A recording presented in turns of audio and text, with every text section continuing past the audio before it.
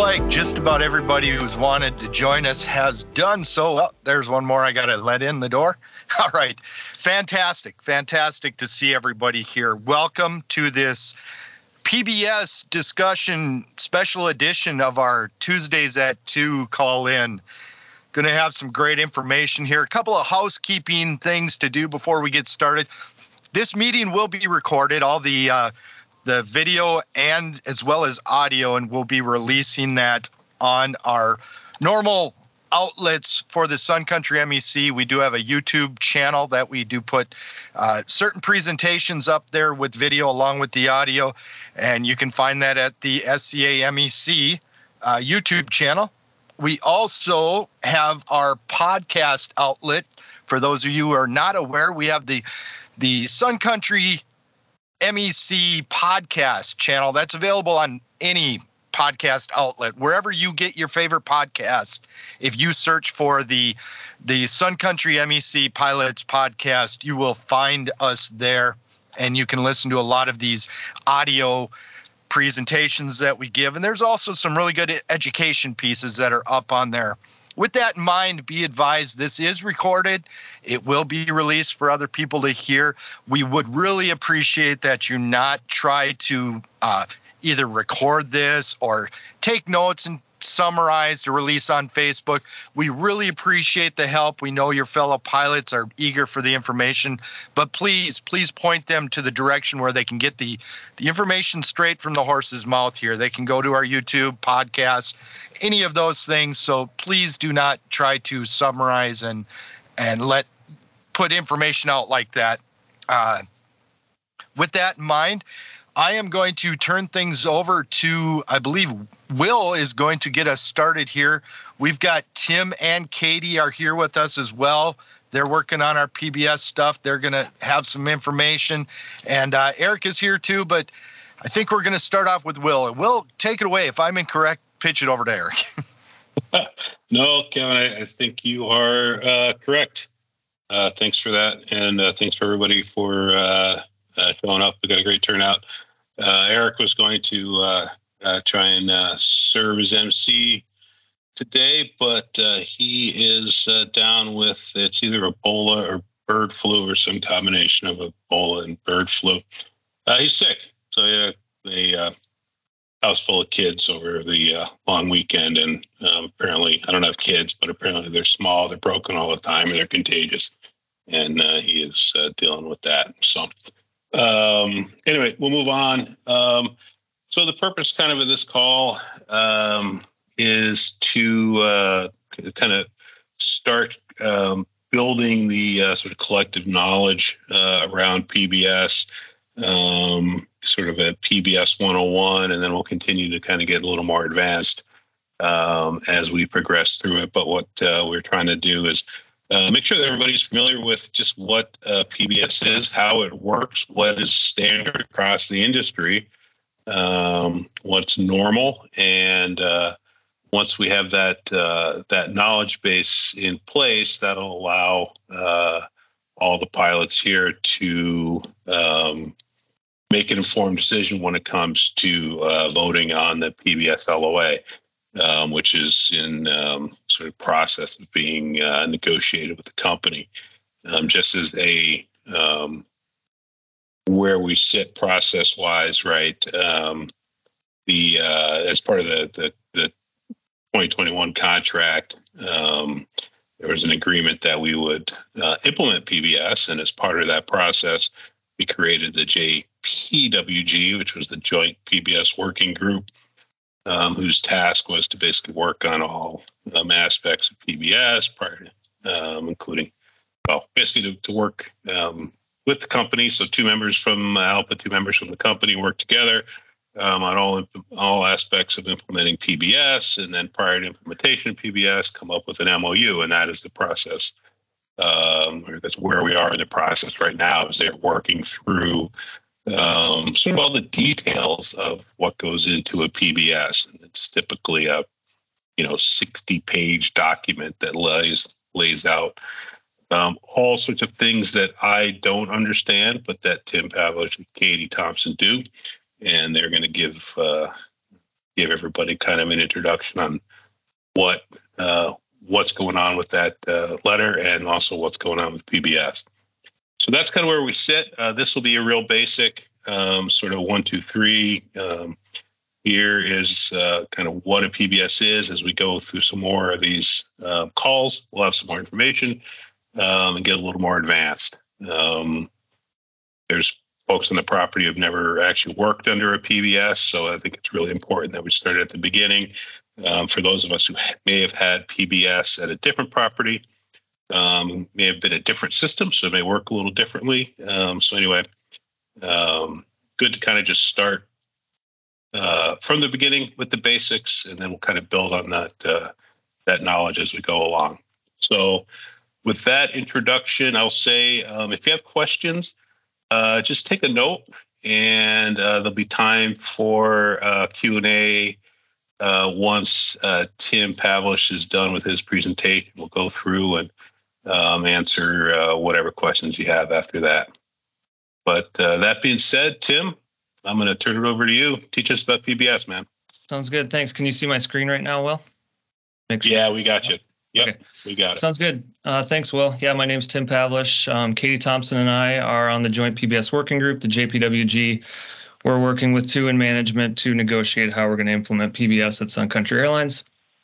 You probably already know this, or you may already know this, but Sun Country has contracted with NavBlue to be the vendor for our PBS software. A little overview of what we're going to talk about today. It's really not too long of a presentation. It's about 20 minutes or so.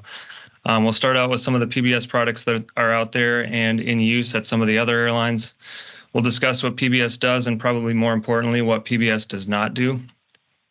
We'll do a high-level introduction to NavBlue PBS algorithm logic, sort of how the system works. So we're not going to get into the great detail of it. That'll come later, but we'll just do a real high-level introduction of that algorithm logic.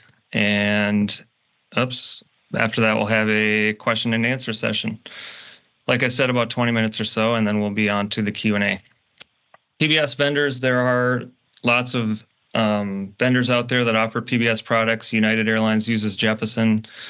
American SkyWest and what was Compass, they all used AOS PBS. Endeavor uses Adopt. And then you've got Spirit, Delta, Frontier, Alaska, Hawaiian, JetBlue. These airlines all use NavBlue PBS like we will be using. NavBlue is a mature, reliable product. I believe it's been in use at Delta Airlines since 2003. As with every product in the world, it's got its pros and cons. It certainly isn't a perfect system, but I think it will work pretty well for what we need it to do for us at Sun Country Airlines. Getting into what PBS does and what PBS does not do, probably best to start out with what PBS does not do. Probably most importantly, PBS does not build trips. So you really won't see any changes from the trips that are out there before PBS versus what the trips are like after PBS. If you've got inefficient Amazon trips, those trips are probably going to be similar. The scheduling committee and crew planning will continue to build trips in S3, which is a completely different program than NavBlue. PBS is not going to solve the problem of inefficient flying. Inefficient trips can certainly mean bad schedules. And as we said at Masaba Airlines, where we used Adopt, garbage in, garbage out. If the trips that are going into the system are no good, it's really hard to make good schedules and good lines coming out. Of course, this is why we have trip rig and min-day credit and min-days off per month to try to prevent the garbage from being too bad that comes out. But yeah, if the trips are still really inefficient, it's kind of garbage in, garbage out. Long trips, right now the plan is to keep those on paper as an early bid. And of course, you will no longer be paired with a captain FO for the same pairing all month long because everybody's going to have different preferences. You'll fly with people on a trip-by-trip basis. And there will be an FO no-fly list or an FO option for a captain no-fly list. That remains kind of as we do it now. It's important to note that PBS will not give you everything that you want. Even if you're the most senior person, it's probably not going to give you every single thing you want. For senior people, it probably will give you most of what you want. For junior people, it will probably give you a little bit or some of what you want, but for no one on the seniority list nobody's going to get every single thing that they want out of PBS and out of their schedule. Getting into what PBS does do, it allows a pilot to enter preferences, and then an algorithm builds each pilot's line in seniority order. NavBlue uses a concept, it's called build lines from the unallocated pairings pool. And so when it gets to building your specific schedule, it'll look at the trips that are out there that have not yet been assigned to anybody senior. So it builds those lines from what trips are in the unallocated pool. And then a pilot uses positive and negative bid preferences to tell the algorithm how to attempt to build a line. We'll get into those positive, negative bid preferences here in a moment, but first we'll talk about how vacation works in PBS, just a broad overview of it. Vacation is placed on a schedule as a known absence in advance of the monthly bid. And this is how it works at every other airline that uses every PBS product. Trips are then awarded around vacation dates. So unfortunately, there's no more trip touching conflicts with vacation because that vacation is placed on the monthly schedule before you actually bid for the month. And so vacation relief lines will end up going away, and initial open time goes away as well. And that, again, happens at every airline that transitions from a line bidding world to a PBS world. Recurrent training will also be bid for ahead of time. That'll be bid for before the system builds your schedule, so that training will be placed on your line in advance of the schedule, and it'll be called a planned activity. A planned activity is something that you're doing for the company. Obviously, going to training is something you're doing for the company, so it's a planned activity for the company. A known absence is a time when you are away from the company, you're absent from the company. And so for all of these things, vacation and recurrent training, you will get those first. You'll do vacation first, then you'll do training around vacation, and then you will get a line award based on your preferences, and the algorithm will build your schedule around those planned activities and known positive and negative bid preferences that are used. Negative bid preferences will be used by pilots to remove trips from that unallocated pairings pool. So if you are asking for a certain weekend off and there are some trips in that pool still that are available, those will get removed from the pool, or the system will try to remove those from the pool. You can also say avoid certain types of trips, long trips or short trips. You could also avoid certain cities that you don't want to lay over in.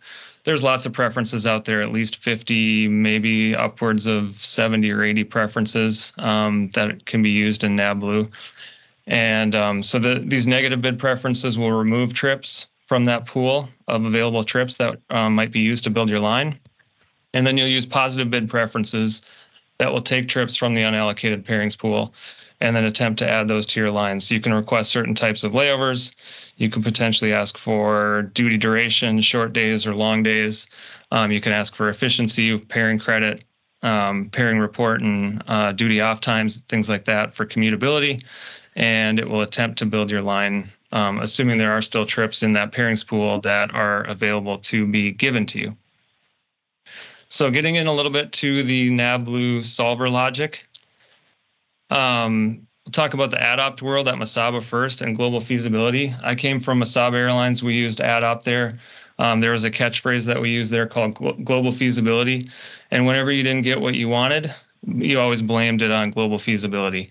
And so global feasibility was essentially after the algorithm would build your line, your specific line, the system would verify that all junior pilots projected to be line holders could then still have lines legally built for them. If not, it would then alter your line, trade out trips, potentially make work when you didn't want to work, until it knew that all junior lines could still be legally built. And then once the junior lines were verified that they could be legally built, your line was then called complete, and it was never changed again later. So that line was then set in stone. NavBlue is different. It uses this build lines from the unallocated pairing pool. It's a very step-by-step, top-down process. It does not verify that junior lines can still be built. Once trips are placed on your line, they are not traded out to subsidize a junior line holder. If somebody senior has a bunch of really efficient Punta Cana turns and the system is having a hard time building junior lines, it will not go up and grab that efficiency from a senior line holder and then bring it down to the lower levels, to the junior lines. It will not do that. There are some narrow exceptions for the system to trade out a trip on a senior line and give it to a more junior pilot, but the preferences for the senior pilot will never be broken to do that. So there are a couple examples to kind of get into the details of how that happens. Let's say that a senior pilot were to bid for and would be awarded commutable 3-day trips. And then a junior pilot later bids for Las Vegas layovers. If a senior line, if the senior pilot had has a 3-day trip with a Las Vegas layover, but there were still 3-day trips that were left in the unallocated trip pool that were commutable, it would give the Las Vegas 3-day, it would pull it off the senior pilot's line and give it to the junior pilot and then honor that pilot's preferences. And then it would put a different commutable 3-day trip on the senior pilot's line instead, because the senior pilot hadn't preferenced Las Vegas layovers. And in this sense, it basically honors everyone's bid preferences in this kind of simple way of looking at it. Another example of that would be, let's say a senior pilot bids for Cancun turns because they're really efficient. And as the system is doing its thing, it's building that pilot's schedule and it puts a bunch of Cancun turns on that pilot's line. Now let's say that a more junior pilot bids for day trips, just day trips that start after 7 a.m. So if the system had placed an 8 a.m. Cancun turn on the senior pilot's line, and then let's just say that there was a Cancun turn at 6 a.m. still in the pool, it would swap out that 8 a.m. Cancun turn from the senior pilot, give it to the junior pilot to honor that pilot's preference to have trips that start after 7 a.m., day trips that start after 7 a.m., and then it would give the senior pilot the 6 a.m. Cancun instead, and that way the system honors everyone's preferences, and no preferences were broken. That is how the system would trade out trips on senior lines. They do not just randomly trade out trips from a senior line in order to subsidize junior lines later that still need to be built. So really, in a sense, NAVBLUE more closely rewards preferences in seniority order. So remember, PBS will not give you everything that you want. As lines are built in seniority order, at some point PBS will have to begin to deny preferences or utilize lower priority preferences in order to build legal lines or cover trips that more senior pilots don't want to fly. So it can't give you everything you want, especially as it goes down the seniority list in your position, and it has to build lines. So there's 4 ways that NAVBLUE forces flying onto people's lines. The first one is called denial mode. And if a legal line could not be built with the trips that remain in the unallocated trip pool, it's going to use denial mode. So let's take an example that every single person, just let's say, has bid for weekends off. It's going to build the senior lines with those day trips that are during the week or whatever trips are during the week and give that person weekends off. Well, at some point, the system's going to say, well, there's no more trips during the week to give to a junior pilot because that junior pilot wanted weekends off. It can't build a legal line anymore because there's no more trips during the week to put on that line. So we're going to have to go into denial mode and then force that pilot to work weekends, because there aren't enough trips anymore during the week to satisfy that preference. So that's denial mode. Another way that NAVBLUE forces flying onto people is coverage awards or unstacking. So as lines are built in seniority order, so-called stacks of open time begin to build up. Think on popular holidays, everybody is wanting 4th of July off or Christmas time off. And so as NAVBLUE is building lines, it monitors the stacks constantly as it's building the lines from the top down. And then at a critical point, trips in the stack will be forced onto lines to ensure that open trips aren't concentrated on too few days. We have already agreed that at the end of every solution run, there can be up to 2% of open time held back that won't be put on people's lines. And so basically, this is allowing the system to, let's say there's 30 trips, that's 2% of open time, 30 trips. And if those 30 trips fall on one day, say over 4th of July, the system is going to say, well, we can't do that. We have to unstack on some pilots and offer coverage awards to basically make sure that that open time, that 2% of open time is kind of spread out through the month, and it's just not concentrated on too few a days. All right. Third way that NavBlue forces flying onto people is called shuffle. When higher priority bid preferences won't allow a legal line to be built, lower priority bid preferences will be utilized to try to build a legal line. So it will start to take trips off of your line as it's building your line and replace it with other different trips that cover your lower priority bid preferences. It may have to deny your higher preferences, but it'll utilize your lower priority bid preferences to try to build that legal line. And then shuffle is always utilized prior to denial mode. Before it denies you the preference completely, it will try to shuffle first. And then the last thing that forces flying onto people is called secondary line generation, or SLG.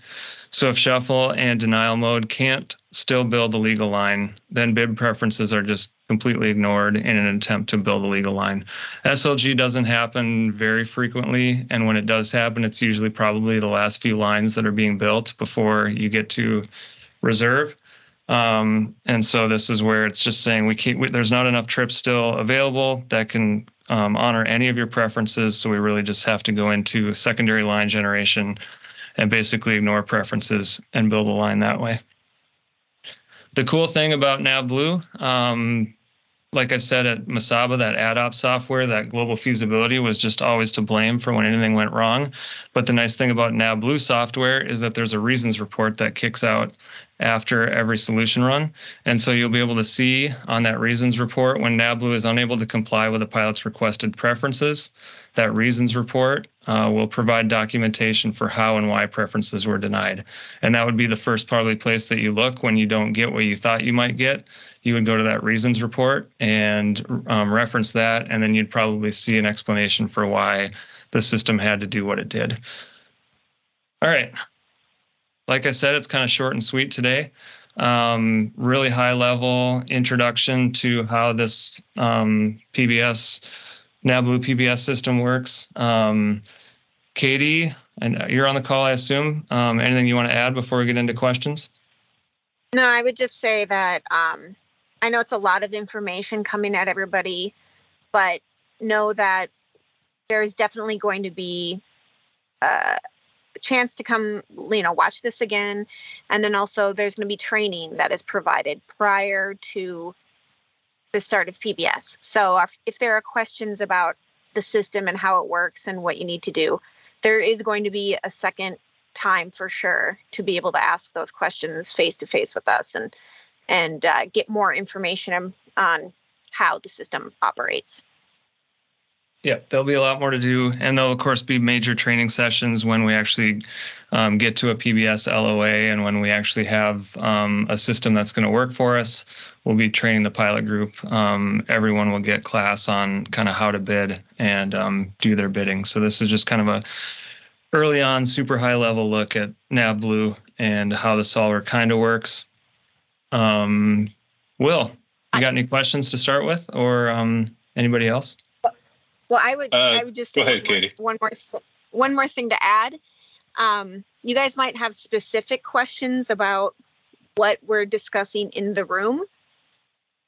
We can't really talk about the specifics of what we're discussing in the room as far as like numbers, as like what the average line value, that kind of stuff. We can't discuss specifics, but we can talk generalizations if there's questions like that.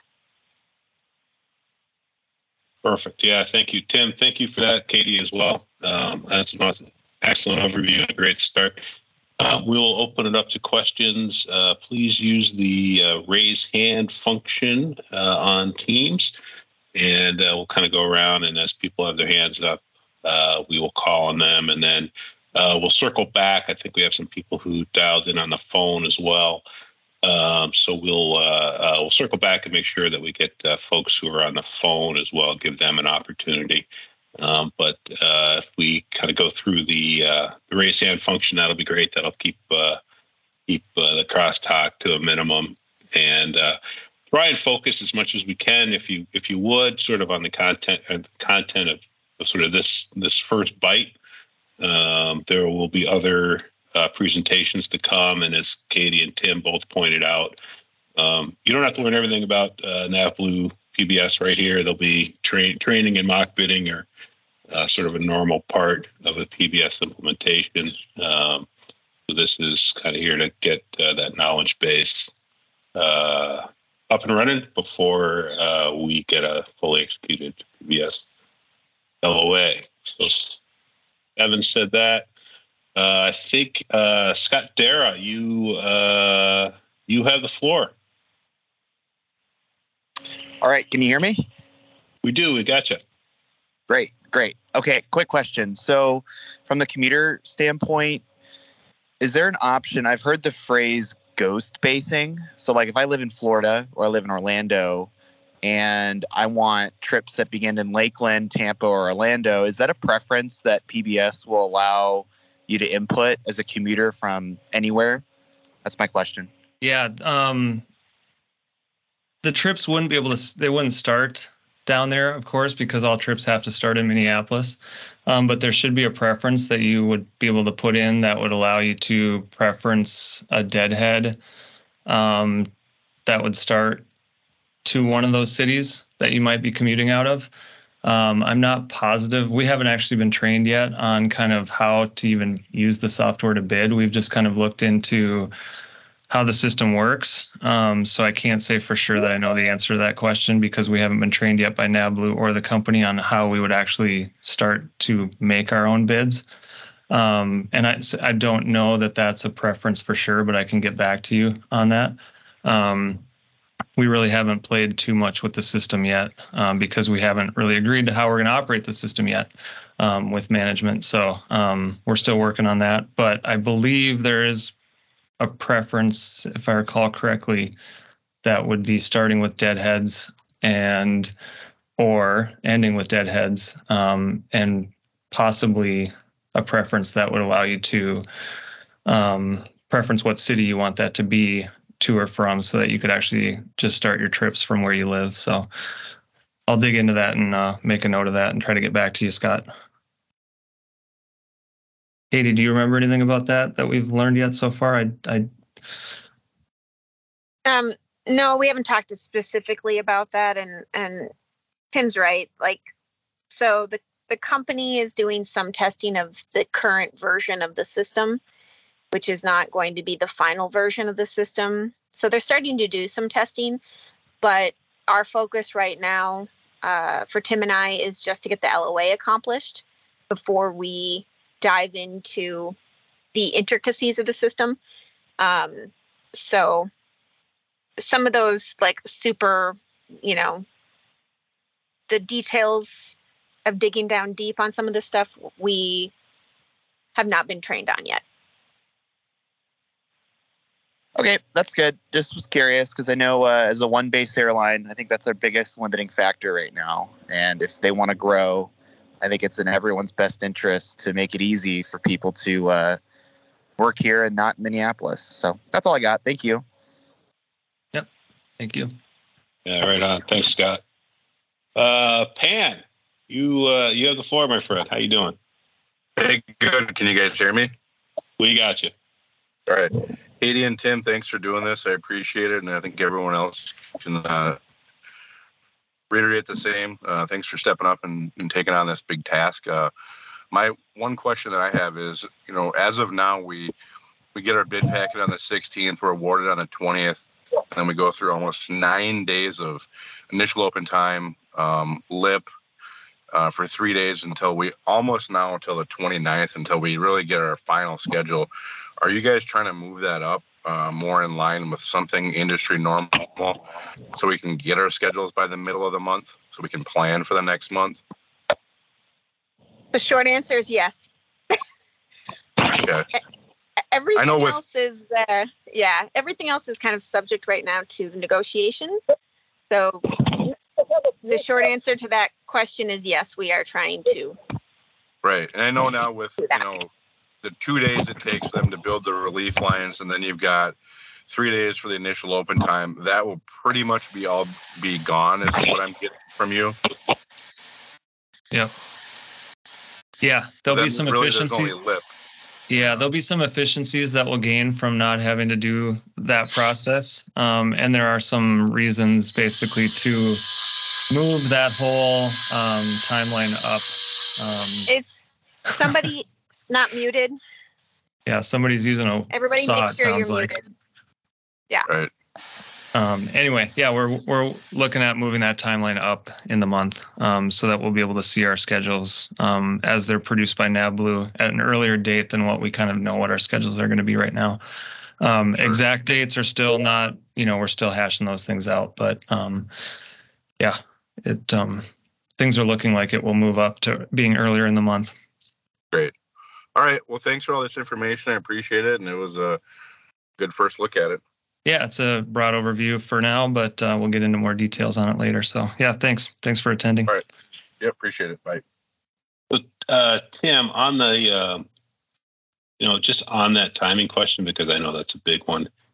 Well, obviously we're still kind of working on what those dates are going to be, but can you give a sense, for say Spirit and Frontier or JetBlue Alaska, kind of what their timelines look like, just so people have a sense for what is normal kind of around the industry? Or Yeah, you kind of do that vacation adjustment bid kind of usually 2 months in advance, kind of like 20 through 25th-ish, sort of that time frame.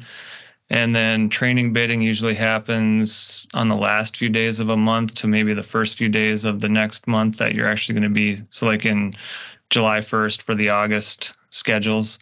And then typically, this is just off the top of my head, but the other airlines are around the, 3rd through the 7th-ish or something like that for the bid timeline for the monthly bid, putting your preferences into NABLU.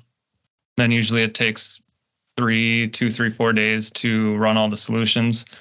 And then you can kind of get your preliminary schedule after that, which would be, somewhere around the 10th, 12th, 3rd, 14th. That's kind of the range of a lot of the other airlines, as I recall. Can't say I've looked at it recently exactly where everybody's at, but that's kind of what rings a bell. Katie, is that about right in your recollection? Yeah, that's about right. And I think one of our later presentations is going to have some more kind of in-depth timeline stuff, and we'll point out what the others in the industry are doing and what their timelines are. So. Yeah, perfect. Thank you. All right. Anything else, Pan? You good? You sounded good, so I'm just going to assume that you are. Davidowski, you are up. You have the floor, my friend. Hey, how you doing? You hear me all right? We got you. Cool. So currently we have manpower that looks at our lines to look at them for any kind of fatigue or inefficiencies. Are we going to use that manpower to look at pairings then, now that we don't have lines built? That's all I got. Thanks. When I was in Recurrent recently, they kind of mentioned something about there's a software that they're buying. Katie, you were in Recurrent with me, that there's some software they're buying that is going to look at that, specifically for trips. The solver, you can only tell it, the NABLU solver, you can only tell it whatever rules you want to give it, which would be the FAR rules and our contractual rules.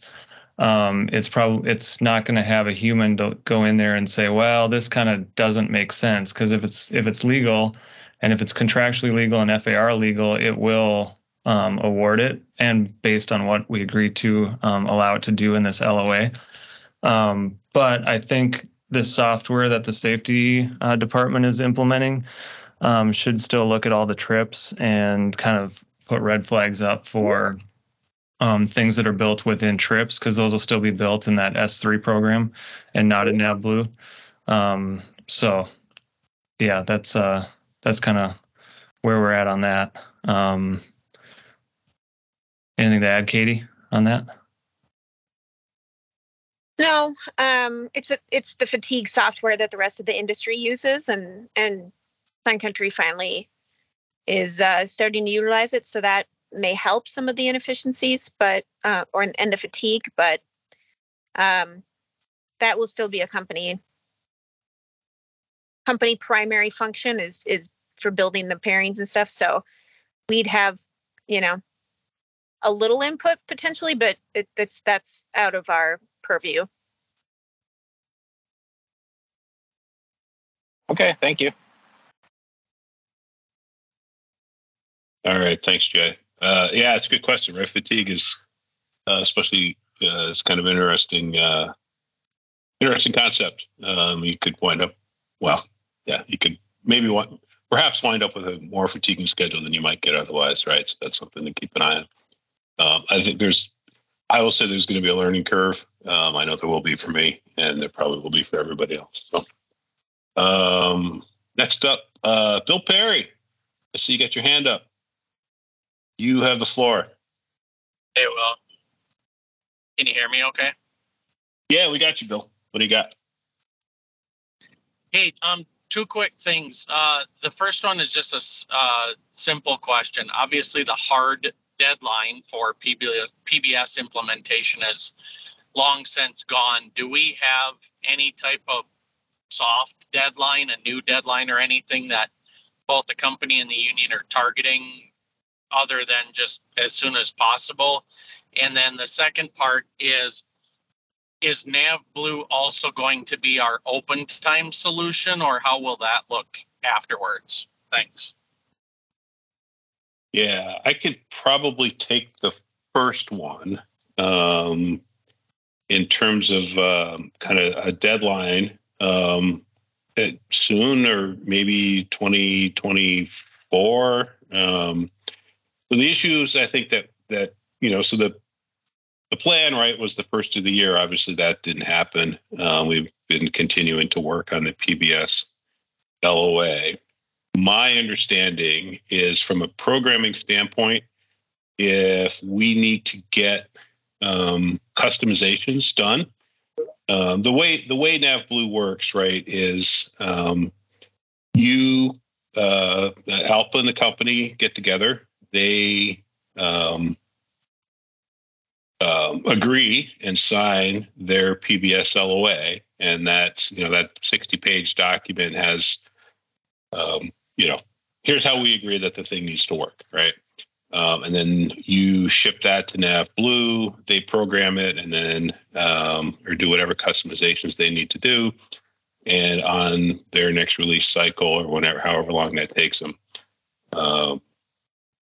you get a software implementation. You do some testing, and away you go.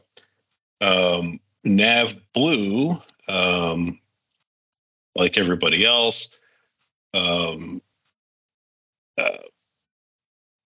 frankly, are looking for programmers. They have what I believe is Alaska in queue now ahead of us. And they are still waiting for us to produce, to hand them an LOA. So in terms of customizations that they need to do, my understanding is that probably wouldn't take place until sometime in Q1 of 2024, if we handed them a letter in the next couple of months. So sometime after Q1 of 2024 would be my best guess in terms of. Go ahead, Tim.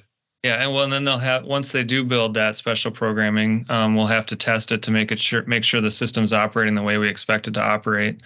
And then, of course, we'll have to train the whole pilot group on how to use it, which will take, I think 5 to 6 weeks to get everybody an option to attend a class on actually how you're going to bid with the software. And then we'll have to have, a period of mock bids where we will still line bid, but we will run the NavBlue system kind of in conjunction with the line bids. The line bids will still be how we get our schedules, but we will mock bid and practice with the NavBlue system. So everybody gets a chance to kind of play with it and see what it spits out when you bid things. And of course, the more people that participate in that, the better. So yeah, all that will take some time yet when you add all those things together, and especially the part about the special programming from NavBlue, because they are pretty booked out. Their programmers are we're told, quite booked out. So it's hard to guess really when it will be ready to go or when it will go live. Really, your guess is just about as good as ours, but it'll take some time still. So there are several airlines that are working on their initial setup of NavBlue. Alaska is one, but then there's a couple of regionals. And then there's also some fairly large programming changes that have come through because of recent TAs and recent agreements with, like, say, Delta and others. So NavBlue has basically told Sun Country that they do not have the ability to program anything that isn't written in an LOA. So until things are agreed to by us in writing, they do not want to expend the time and programming capacity to program anything until we can say this is set in stone. So we could have concepts that we've agreed to in principle and try to move those along, but NavBlue has basically said that they don't have the ability to do that until we have a signed LOA. So take that information and extrapolate on your own, but basically it might be a while. Bill, does that, I don't know, it's probably not the best answer, but it's the best answer we got. And then tell me the second part of your question again, because I'm a pilot. I can only think about one thing at a time. Sure. The other part of the question was open time and how it relates to the software, or, for example, what the interface will look like for a pilot. For those of us that have never used NavBlue, is it a mobile app? Is it something we got to sit down in front of a computer or an iPad? And then how will open time look? I'm assuming it'll be the same software that will be able to interact with open time, or how will that work? Well, we got some bad news for you on that. It's NavBlue only builds the lines. It only builds your schedule, and then once NavBlue builds your schedule, they have to export it into AIMS eCrew, and then all the day-to-day operations, including daily open time, trip adds and drops and changes, that's all still going to happen in eCrew, unfortunately. When you bid on NavBlue, your question about bidding in NavBlue, you'd be able to use your iPad on a web browser. There may be an app someday, but I don't believe there's an app right now. But you can use your web browser on an iPad or a computer, and that's how you'll bid in NavBlue. But again, NavBlue only builds your lines for the month, and then that gets exported back into eCrew AIMS, and then day-to-day stuff is kind of as it is right now, unfortunately. Okay, perfect. Thanks. Yep. All right. Thanks, Bill. Tom Steller, you had your hand up. I don't know if that was inadvertent or. No, I did. My question was answered. Thank you. Okay. Awesome. Great. Next up, I see Ross Johnson. What do you got, Ross? Good to see you, man. Yeah. How you guys doing? What you're doing? Yep. Go. So I find it interesting. NavBlue doesn't want to deal with us unless they have something in stone, which is very good. That's going to force our management to actually come up with a real plan, which it's going to be a while. That's what that tells me. Yeah, it's hard to predict. We can't just build something. NavBlue wants us to have something in stone before they even look at us, which is excellent as far as I'm concerned. Mm-hmm. Go ahead. That was just my opinion. Yeah. That was just my opinion. No, that's absolutely what NavBlue has kind of said. They kind of keep asking when we're going to get the LOA done. But we're working on it still. It's a very slow, tedious process. Both sides just want to get it right the first time around. But we're still moving forward with it, and we're narrowing the issues, and solutions are still being met. It's been nice working with a small group. Early on in this process, we had like 25 people in meetings, including lawyers from all sides, people who didn't understand how the system worked. And that was just kind of like spinning your wheels in mud. So we finally broke it down into just Katie and I, and then two people from the company, Andy Papaleo and Jeff Bush. And it's much better when you've got 4 people in there who actually know how the system's working, or is at least learning how the system is working, and we really hash it out kind of as a small group. And it's way more productive than attempting to like trade full-length proposals back and forth between the company and Alpa. So the process has been slow and tedious, but it is still moving forward, and it's a good working group. It's Andy and Jeff are great people. They're nice to work with. So we're getting there.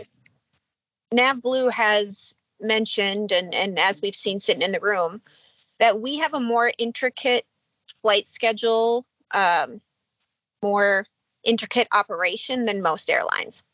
NavBlue told us directly that they have never put in this many airport codes for an airline by far. So we couldn't just take the other Spirit, Frontier, Delta language and just cut and paste the whole LOA and call it good for us, because we do have so many kind of different intricate parts. Like our current vacation slide is so much different than everybody in the industry. They're trying to work on the sort TOA trips and how to program those. And so we do have stuff both sitting in the room as JPWG and operating with NavBlue.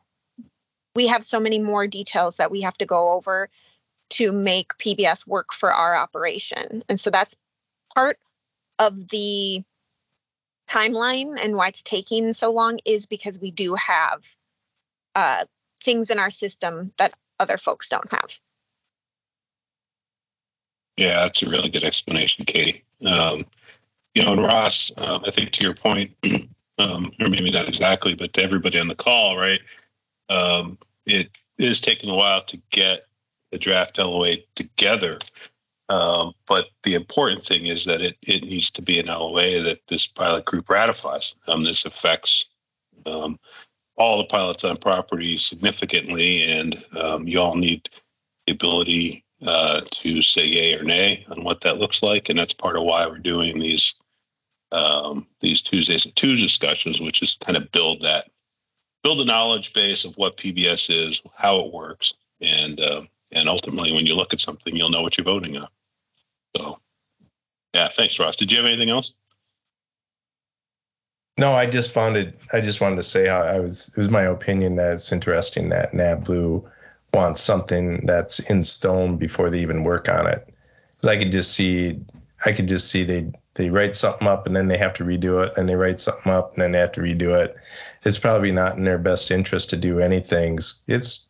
To me, it makes perfectly good business sense on their part.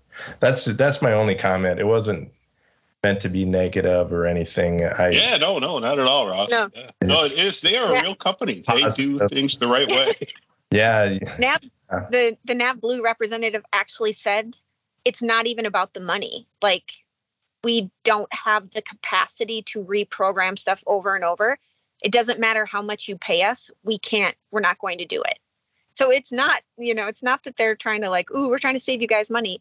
They literally just cannot handle the volume of programming if it has to be done multiple times. So. Thank you. Right. Yeah. All right.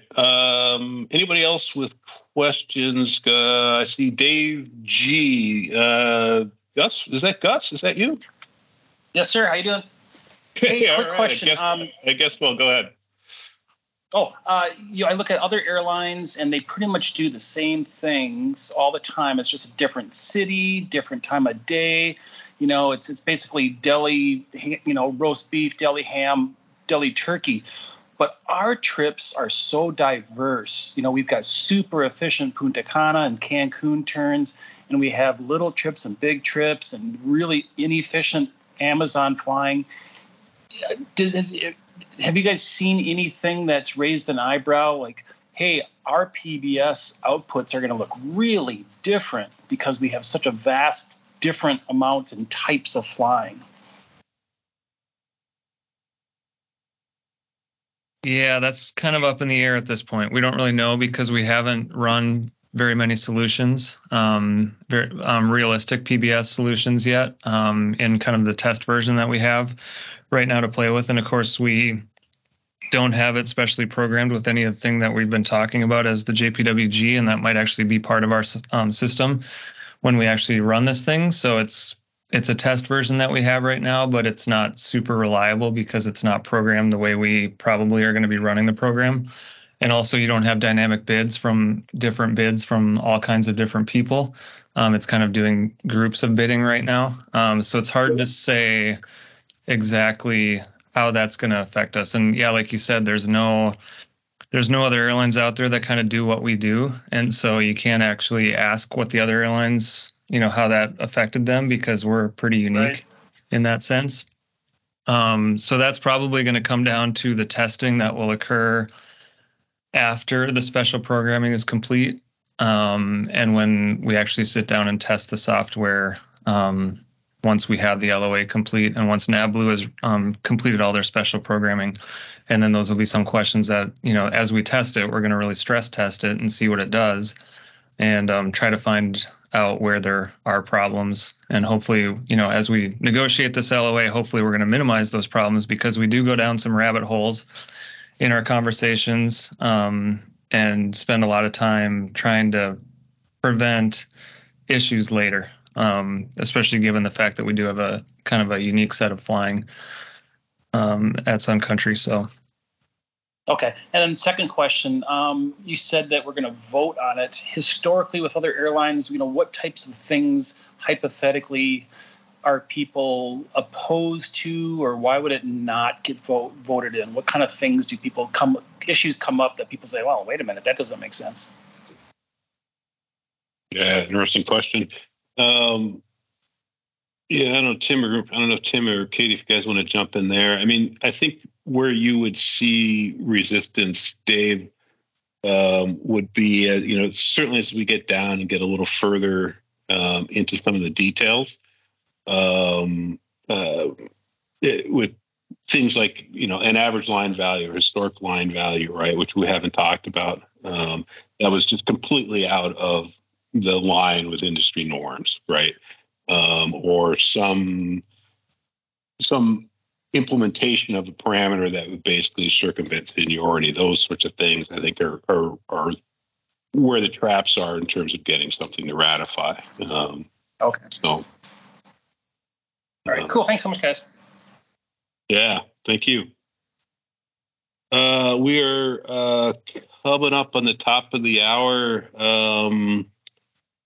Anybody else on Teams want to raise your hand? And if not, we'll swing over to the telephone lines real quick. Not seeing anyone.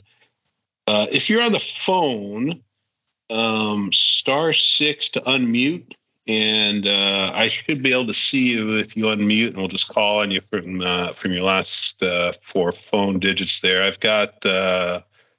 We do have the ability to raise your hand on the phone too. If you hit *5 on your phone will raise your hand. Awesome, that'll work too. 4122. You are. Yep, your line's open. You have the floor. All right. Hey, guys, it's Paul Ruffle, obviously the only 401 on the planet in this company. That's a Rhode Island area code. Anyway, thanks for all that you guys are doing. My question is, there's been a lot of talk about the very uniqueness of our operation compared to anyone else NavBlue deals with, as well as NavBlue is in a pretty high position of power right now because they're in so much demand and they're inundated by everyone else. It's beyond realistic expectation, I would imagine, that our first agreement that we give to NavBlue is going to be, absolute solid gold and it's going to work great. What type of obligation does NavBlue have to us in the form of a rectification team as we encounter problems once it is implemented? Do we have any type of rep or a couple of reps with NavBlue that we can work through problems in a fluid manner? Or once they make our first version, we're back in help to fix the problems that we encounter in the implementation? Because obviously we're going to encounter problems. So as we run through our first runs and we encounter problems, Are we now back in the queue behind 4 other airlines because they're just so inundated before we can actually fix any of the problems we discover along the way? So we have a current version that we're using off of a very early kind of spreadsheet of like what should we put into the first version just to start working with it. And as the company is doing some testing on it and they're finding bugs here and there or misunderstandings or how does the language work or whatever, we're going back to NavBlue and saying, well, how does this work? And it's not working the right way with our system. And honestly, AIMS has been a huge problem for programming with the NavBlue system because only one other airline uses AIMS, and that was Horizon. And Horizon's AIMS files were different than the files that we use, and so that caused a huge problem. So we've been dealing all along with those issues and trying to rectify them.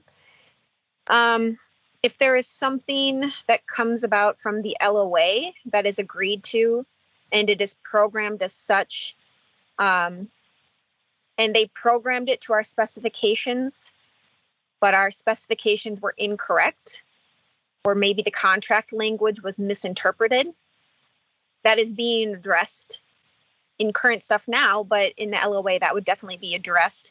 If it is something we told them to do and they did it properly, but we told them to do it wrong, that would probably go in the queue behind other programming.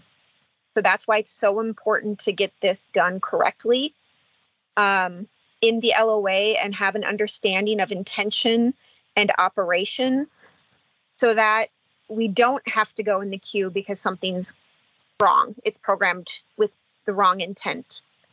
One of the things we're also finding with the situation now is NavBlue has come to us on a couple of issues and said, yeah, our system doesn't operate like that. And Sun Country has asked them to change the way they program NavBlue for our airline. And that has how receptive have they been to that? Yeah, that hasn't gone over so well. So it's just the understanding of what their system does, how it works with our operation, how it works with AIMS, and addressing those issues in a real way, and not just saying, well, can you change your core fundamental programming for that? I mean, there has been some of that, and part of that is the Oliver Wyman piece. There's been misunderstandings from their people on how contract language is interpreted, or frankly, contract language was missed in some of this preliminary programming. So as long as our language that we provide them is correct and the intent is clear, I think they would be quick to fix it. If we screw up and tell them to do something incorrectly and they program it as such, and then we go back and say, oh, that's not what we meant, we'll either have to pay for them to change it or be put at the end of the queue. So that's why, right. The real answer is we will not have individualized support for a screw up, whether it's theirs or ours. We'll be put in a queue if there's a problem. No, not necessarily. Like we have meetings every week with them, and so we do have individual support for our property. It's just we need to make sure our product that we give them to program is right. It is detailed. It is as complete as possible so that it's done correctly, because if that is not the case, then we will go to the back of the line. Yes. Okay, and one of the Paul, hey, just to maybe add a little, to add a little color to that too, right? So during the sort of selection process, right, there's sort of two front runners, right, which was AdOpt and NavBlue, and the company, sort of to their credit, actually has a pretty sort of robust vendor selection process. Actually, like kind of crazy in some regards, right? But they go through a whole bunch. There's a whole grid, right? A whole round of questions. And but kind of one of the keys I think that emerged in that process was on the support question, which you're asking about, and my recollection may be off slightly, but the way that I sort of remember that panning out was that NavBlue, in terms of sort of day-to-day support, was outstanding. Like 24/7, you pick up the phone, there's somebody there. They're not in Greece. This isn't Ames eCrew level of support. This is Airbus level of support, right? They are an Airbus company. So I think I think we can have pretty high support expectations for these things, but as Katie pointed out, right, you have to give them exactly, the better the letter we give them, the better the programming is going to be. But in terms of day-to-day support, right, this probably isn't going to be an Ames-like experience because they are not an Ames-like company. Okay. So I don't know. That was, you touched on the exact second part of my question. How many other companies, we listed many companies using NavBlue. How many of them are interfacing it with this existing, I will leave all explicatives out of this conversation, AIM system we're using, and how is it working for them? Because this AIM system does not work for us. In my opinion, it's way better than it was. You do have the ability for trip drop ads and whatnot. If you're in the right zone with the right Wi-Fi and you're quick at sending emails, and you can discover these messages that pop up that make no sense and no one can answer your question. Yeah, Ames works if you look at it that way.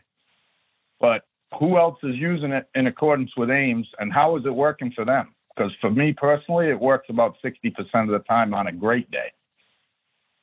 Yeah, I think Katie had hit that a little bit. I mean, I think Horizon is the only other airline that is using NavBlue and Ames. But remember, kind of the piece there, right, is the trips. The trips are built, right? They get exported from S3 into NavBlue. You bid on them, it creates your lines, right? And then in NavBlue, and then those lines are then exported out sort of into Ames at that point. It's, I guess, a really, really high level of explanation for it. And Tim, I probably screwed that up, but you got it. Yeah. So the Ames, so the eCrew issues, right, is sort of to Bill's point, right, for daily open time and stuff, right, we're going to continue to see those because, well, that continues to be eCrew. Right. But there are just a couple of instances where you're going to have this interface between NavBlue, your PBS bidding system, and eCrew, and it really is, that's just data going back and forth. Okay. Yeah. So at the end of the day, there's no discussion at any point. I know we've beat this horse to death over the previous months, but there's no anticipation of deviating away from Ames to something better at any point at this time and on schedule, correct? Yeah, there might be, but it's sort of outside of the PBS discussion. Understood. I mean, I don't think anybody's happy with Ames. I know nobody's happy with Ames, and nobody at the company's happy with Ames either. Right. So, yeah. Asked and answered. I appreciate it. Thank you for your time, everybody. All right, Paul. Anybody else on the phone? Either unmute or *5 to raise your hand.